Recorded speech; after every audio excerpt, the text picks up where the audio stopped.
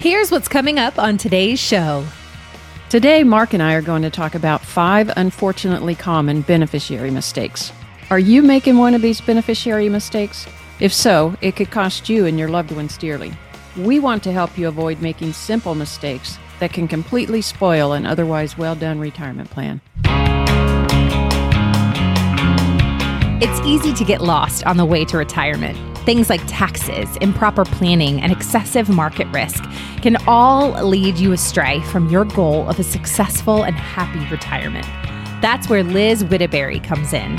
She's a holistic financial advisor and the founder of Best Path Advisors, and she can help guide you to a better financial path. This is Retire on Your Best Path with Liz Whittaberry. Welcome into this week's edition of Retire on Your Best Path with Liz Whittaberry and myself. We're here to talk about 5 beneficiary mistakes. We're going to get into this conversation this week here on the show with Liz. And of course, if you've got questions or concerns, as always, check in with a qualified professional like Liz, who is the founder and financial advisor at Best Path Advisors. Find her online at bestpathadvisors.com. That is bestpathadvisors.com. Liz, how you doing? I am good. How are you? Doing pretty good. We're taping this right after Mother's Day, so hopefully you had a lovely Mother's Day, as well as all of our moms that are listening to the podcast. I did, and I got to talk to my mom, so that's always nice. special. Yeah. Mine's 82, and so we bring her over. She comes over just about every week anyway. So she's like, "What are we doing special this weekend?" And I said, "We're same thing we always do, having you come over and hang out." She's like, "Okay, that'll work." She didn't really want to do a whole lot anyway, so. But well, she sounds lovely. Yeah, she's funny. She's a pistol, that's for sure. Hey, let's jump into our topic this week because even thinking about Mother's Day, right? And as our parents are aging or whatever, sometimes we're updating things and changing things, and there's lots of reasons why we might come across a need to make an update here. And these are some simple things often, Liz, that can really cause people a lot of heartache and issues and money and everything in your retirement strategy, whether it's while you're still here or even after you're gone. And many of these things can be done pretty easily and really almost at no cost to make some of these changes. And it just saves a lot of heartache. So let's jump in and talk about a few of these. We'll kick it off with naming minors as beneficiaries. Maybe not something that happens as often for clients that are, retirees or pre-retirees, but there could be some reasons why you have minors on there. What's some issues and things to be concerned about here? Well, under the law, if you name a minor as a beneficiary, they're not going to be able to receive that benefit until they're at least 18 or 21, depending on the state that you live in. Okay. Here in Texas, it's 18. And like you say, retirees may not have children that are minors, but they could have grandchildren that they want to name. And you can't name them directly as a beneficiary of an account and have them receive that. It will be placed in a Uniform Gifts to Minors account, and there'll have to be a guardian that's monitoring that. And so you want to think through that because there are other approaches to handling that. But I think on top of that, you really want to think through, when do you want them to have the money? Because if you do name them, they are going to get it at 18, whether that was when you would have given it to them or not. Sure. And do they have kind of the wherewithal to handle it, especially depending on how much money it is? Lots of things to think about there. Yeah, for sure. Well, you know what? Actually, I'm going to move our list around in order a little bit, Liz, because I think number 3 actually works better as number 2. So I'm going to switch this real quick and roll us into this because maybe what you should consider if a minor is on the your ID on your radar to do is having an alternate or a successor beneficiary. Not doing this can be problematic for a number of reasons, not just minors, but I thought this was a good segue into this alternate or successor beneficiary. Because maybe, for example, Liz, many people might have their spouse on there. Like, it's just me and my wife and our daughter, right? And the odds of my wife and I passing at the same time are slim, but what if we were in an accident, right? And and I had her named, but we didn't have an alternate. So that's important too. It is. It is very important to ensure that there is a beneficiary at the end of that trail, whatever that trail may be, so that there is somebody that's named. Because if you don't have a living beneficiary that can inherit, then it's going to have to go through some sort of probate process, and the court's going to have to make a decision, and they'll have to look to law to say, well, what does the law say? Who should be the next person that would receive this under the law, and that may or may not be, how you want it to flow, or it'll flow according to your will. If you do have a will, some people do, some people don't. But it'll have to go to court. Yeah, for sure. It'll have to go to court. And it, like you say, it's very easy to add successor beneficiaries to a 401k or an IRA. Or doesn't cost you anything, account. Right? Yeah, it's just another spot on the form. But there are assets and accounts that don't make it easy for you to name that successor beneficiary. Oh, okay. And a couple of things I'm thinking of are I-bonds, for one. You can only name one beneficiary on an I-bond or a joint beneficiary, but you can't name multiple layers of beneficiaries on an I-bond. Good to know. And that has come up because I-bonds are now very, very popular. Another would be real estate. Real estate doesn't have really, the ability to add layers of beneficiaries on directly on, because it's a titled property. So yeah, it's I guess that makes sense, but I guess you never really think of it that way, though, do you? Until you said that. I mean, like now that you said it, I think about it. I go, okay, yeah, I think I haven't seen that before, but in your mind, you kind of go, oh, well, surely we could name an alternate person. But that's a great point. Yeah. Here in Texas, we have now just recently enacted a sort of a beneficiary deed. Up until very recently, we didn't even have that as one of the common ways of handling a deed. And so you can name, it's you and your wife, and then it goes to this successor person, but you can't continue to name alternates and alternates and alternates. Right.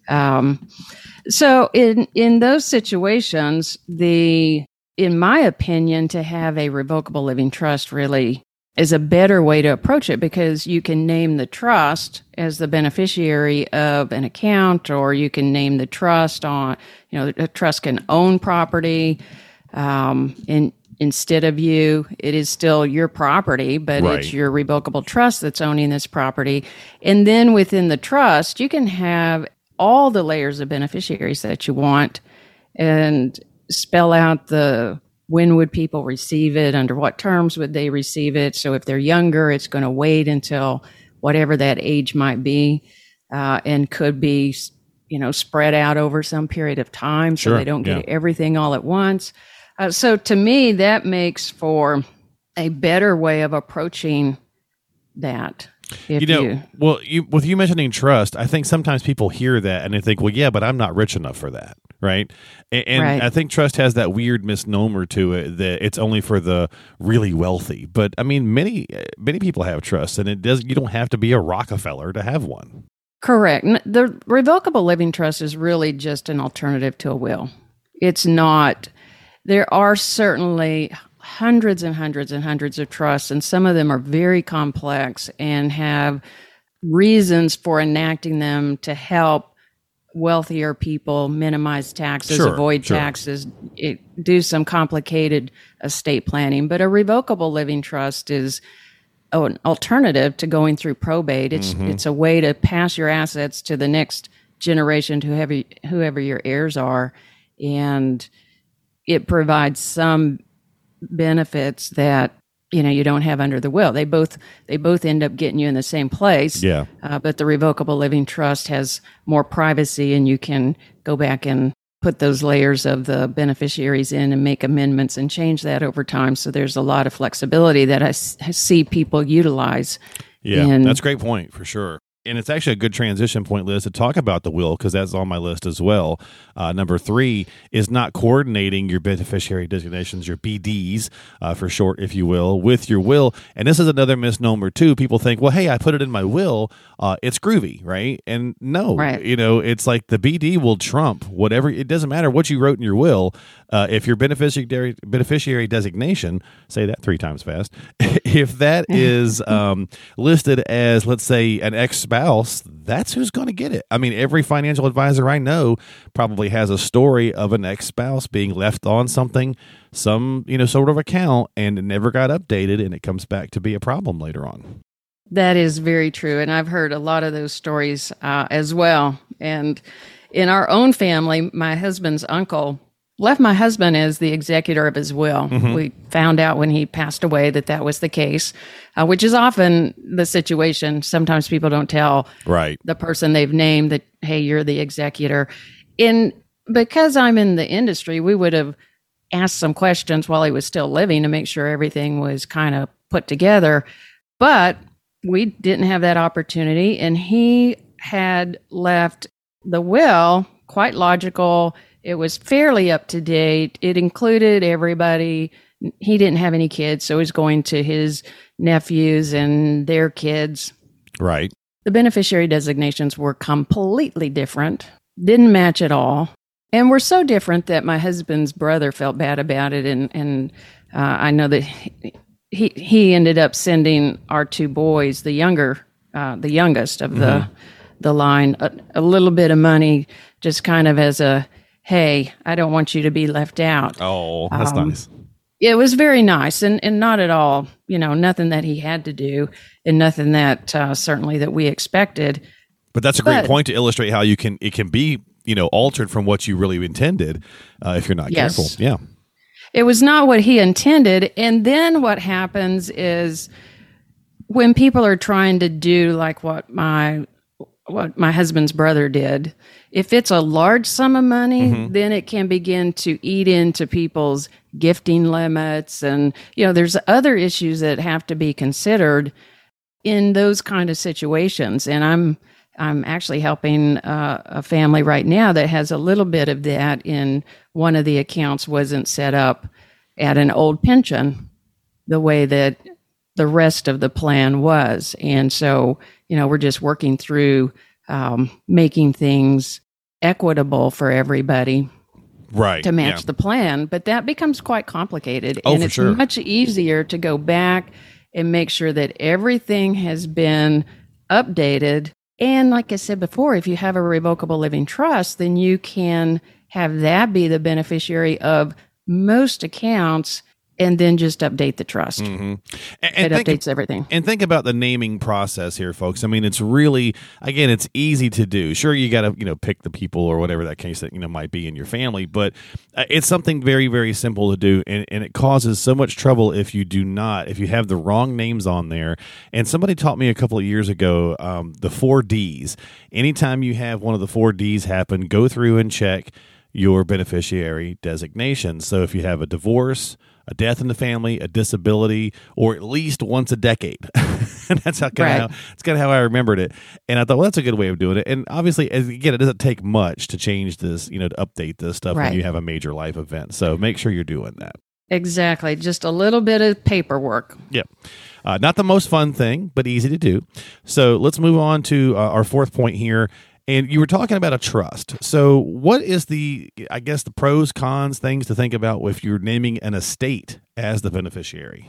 Yes, there's quite a few issues to be aware of. If you name your estate as your beneficiary, then your assets are going to go through probate, and that's going to give courts some say in how the assets are distributed. Makes it public, right? It does make it public.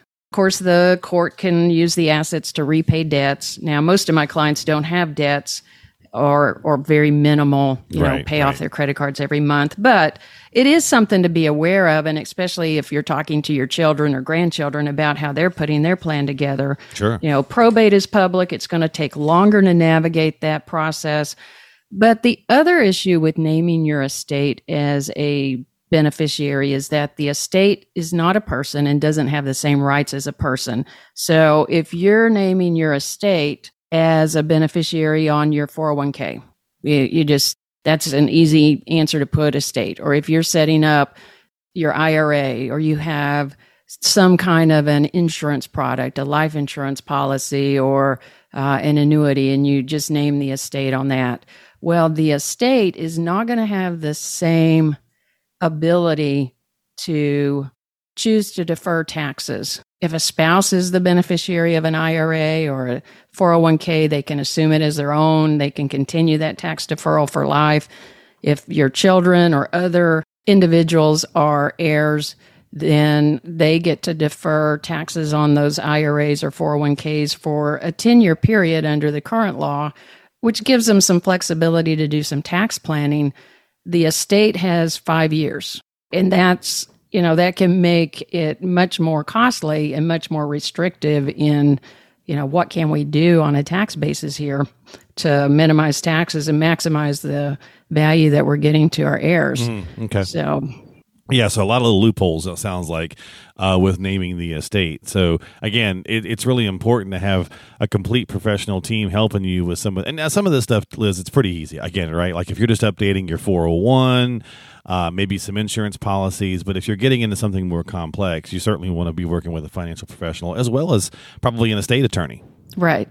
Absolutely. If you have a complex situation, you want an estate planning attorney involved. Yeah, for sure. And I work with a number of them to make sure that clients are getting really good advice on that area. Yeah. Well, our fifth one is a really super easy one. Look, people are human. They make mistakes, all sorts of things. We have so much automated stuff nowadays. So a very simple thing to not overlook is just checking the application for errors, right? Making sure the name is spelled correctly, the right social security numbers are entered. That's important. It's not unfixable, if it goes through after something happens, but it's certainly just more trouble than it's worth, and it's an easy fix. Correct. And I would say it's important to use that full legal name that's on that individual's driver's license, something that matches their legal documents. Right. We have so many people that have a nickname that they go by, and it's very easy to just put that, right. But it needs to be the full legal name. The other thing I'd say is, as you're going through this process, we talked about verifying those beneficiaries. You said at least every decade. That would be a good minimum amount of time. Mm-hmm. You might even want to do it every 5 years or more often.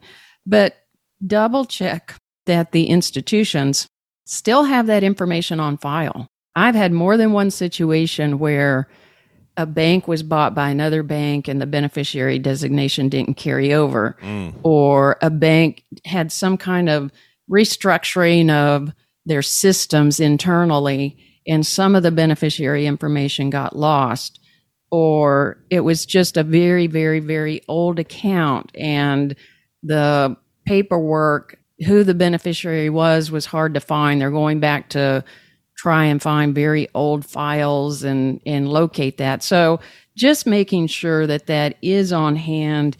Again, it is fixable, but it can be a lot of work when the institution doesn't have it handy. It's much better to verify it and keep copies. Yep. I tell people now, always get a copy. You'll go into a bank and sign a beneficiary form, and they don't print you a copy of it. So I say, take a snapshot with your phone and keep a copy of what you've signed and put it in your records so that you have that on hand with every single institution, and make sure that that's with your legal documents so that your executor, your successor trustee, they have that right in front of them. They know who the beneficiary should be. And that will just make it so much easier than, trying to track down the information. Especially the institution has lost it. Yeah. Right. Especially maybe years later or whatever. So again, they're all pretty easy for the most part. So these are 5 beneficiary mistakes that could spoil your retirement. And most of these are pretty darn easy to fix. And of course, as always, if you need some help, talk with your financial professional. If you're working with someone and they haven't brought up to any of this stuff to you and said, hey, we need to update this. It's been a while, whatever the case is, let them know. Ask them. And of course, if you need some help or a second opinion, that's what Liz is here for, because she's got her clients all set for this. But if you're new to the podcast and you have some questions, get on her calendar, have a conversation, reach out to her at bestpathadvisors.com. That's bestpathadvisors.com. A lot of good tools, tips, and resources, and you can schedule some time to chat with Liz as well. Anything else we might have missed, Liz, before we go? Well, I would just add that I think one of our biggest issues is just stopping to take the time to do this. We always think we have plenty of time, and True. I fall into that trap too. And sometimes we don't have as much time as we think, and it's always, always better to have everything in order, not need to do anything, not need to use it, than to leave a mess. So set aside the time and make sure that you look at your beneficiary designations this year and make sure everything's in order. Yep, and that'll help you retire on your best path, and that's the podcast. So make sure to subscribe to us, on Apple, Google, Spotify, whatever platform you like to use. Just type in Retire on Your Best Path into the search box or stop by Liz's website, bestpathadvisors.com.